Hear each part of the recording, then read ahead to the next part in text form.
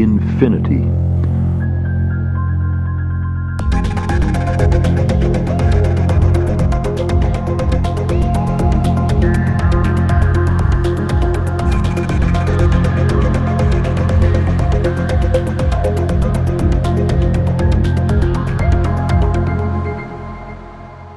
L'infinito. Sempre caro mi fu quest'ermo colle e questa siepe, che da tanta parte dell'ultimo orizzonte il guardo esclude. Ma sedendo e mirando, interminati spazi di là da quella, e sovrumani silenzi, e profondissima quiete io nel pensier mi fingo, ove per poco il cor non si spaura, e come il vento odo stormir tra queste piante, io quello infinito silenzio a questa voce vo comparando, e mi sovvien l'eterno, e le morte stagioni, e la presente è viva, e il suon di lei. Così tra questa immensità s'annega il pensier mio, e il naufragar m'è dolce in questo mare. The infinite. Always dear to me was this solitary hill and this hedge which from a large part of the farthest horizon excludes the sight. But sitting and gazing, I frame within my thought endless spaces beyond that hedge, and beyond human silences, and the deepest quiet, so that my heart almost takes fright. And when I hear the wind rustling through these plants, I compare that infinite silence to this voice, and there come to mind eternity and the dead seasons, and the present and living one and the sound of it. Thus in this immensity my thinking drowns, and it is sweet to be shipwrecked in this sea. The infinite as a sonnet, boundless depths. I've always loved this solitary hill. I've always loved this hedge that hides from me so much of what my earthly eyes can see. For as I sit and gaze, all calm and still, I conjure up my thoughts. My mind I fill with distances that stretch out boundlessly, and silences that somehow cannot be heard by my heart, which feels a sudden chill. It seems these rustling leaves, this silence vast, blend into one. Eternity draws nigh. The present sounds and seasons, those long past, become one sea of endless lives and deaths. My thought is drowned, and yet it does not die. It plunges into sweet, refreshing depths. L'Infinito, in English, The Infinite, is a poem written by Giacomo Leopardi, probably in the autumn of 1819.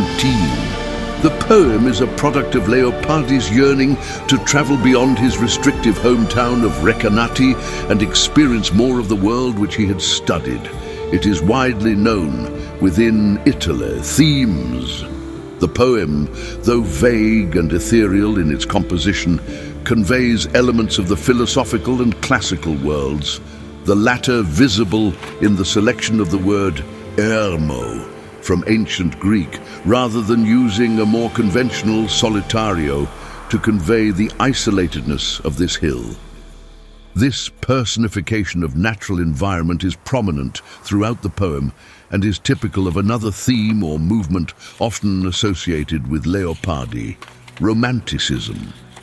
There is also a keen sense of mortality throughout the poem, conveyed in the dying of seasons and drowning of thoughts, akin to Leopardi's belief that he would not live long, a belief affirmed when he died aged only 38. Text provided by Wikipedia. Voices provided by 11 Labs. Consider the infinite, infinity.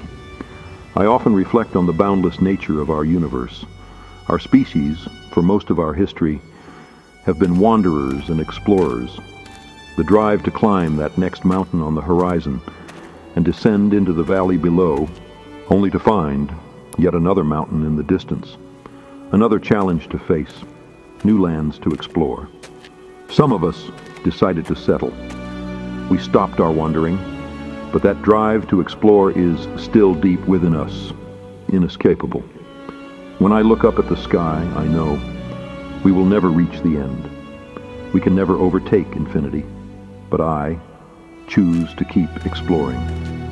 Even though I know I will never reach the end.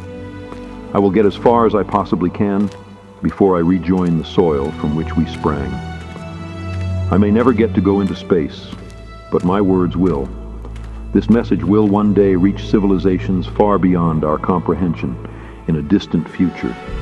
And that too is a way to travel, a way for us to keep exploring, even after we shuffle off this mortal coil. This, in my mind, is an eloquent description of the human experience, an irreconcilable dichotomy, the two wolves of popular legend within us, the one seeking the warmth and safety of home, and the one with the uncontrollable desire to hunt. We are torn by this dichotomy. I think it explains much of our cultural and political problems today. At the end of the day, we are human. And this is an exquisitely beautiful thing, something to celebrate, a message to propagate amongst the stars.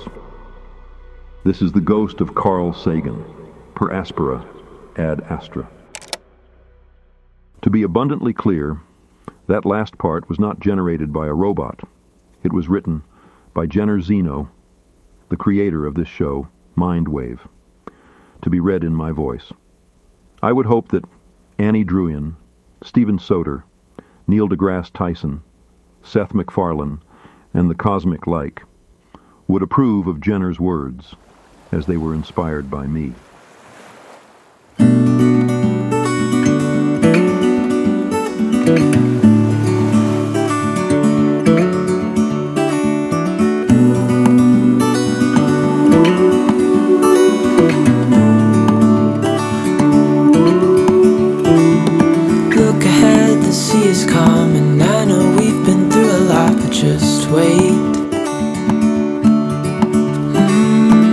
For better days to come and carry us like wind in our sails.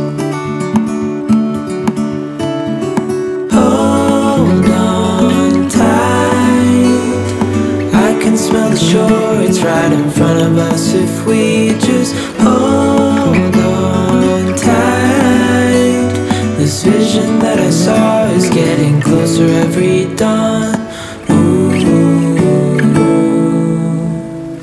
We are dreamers of the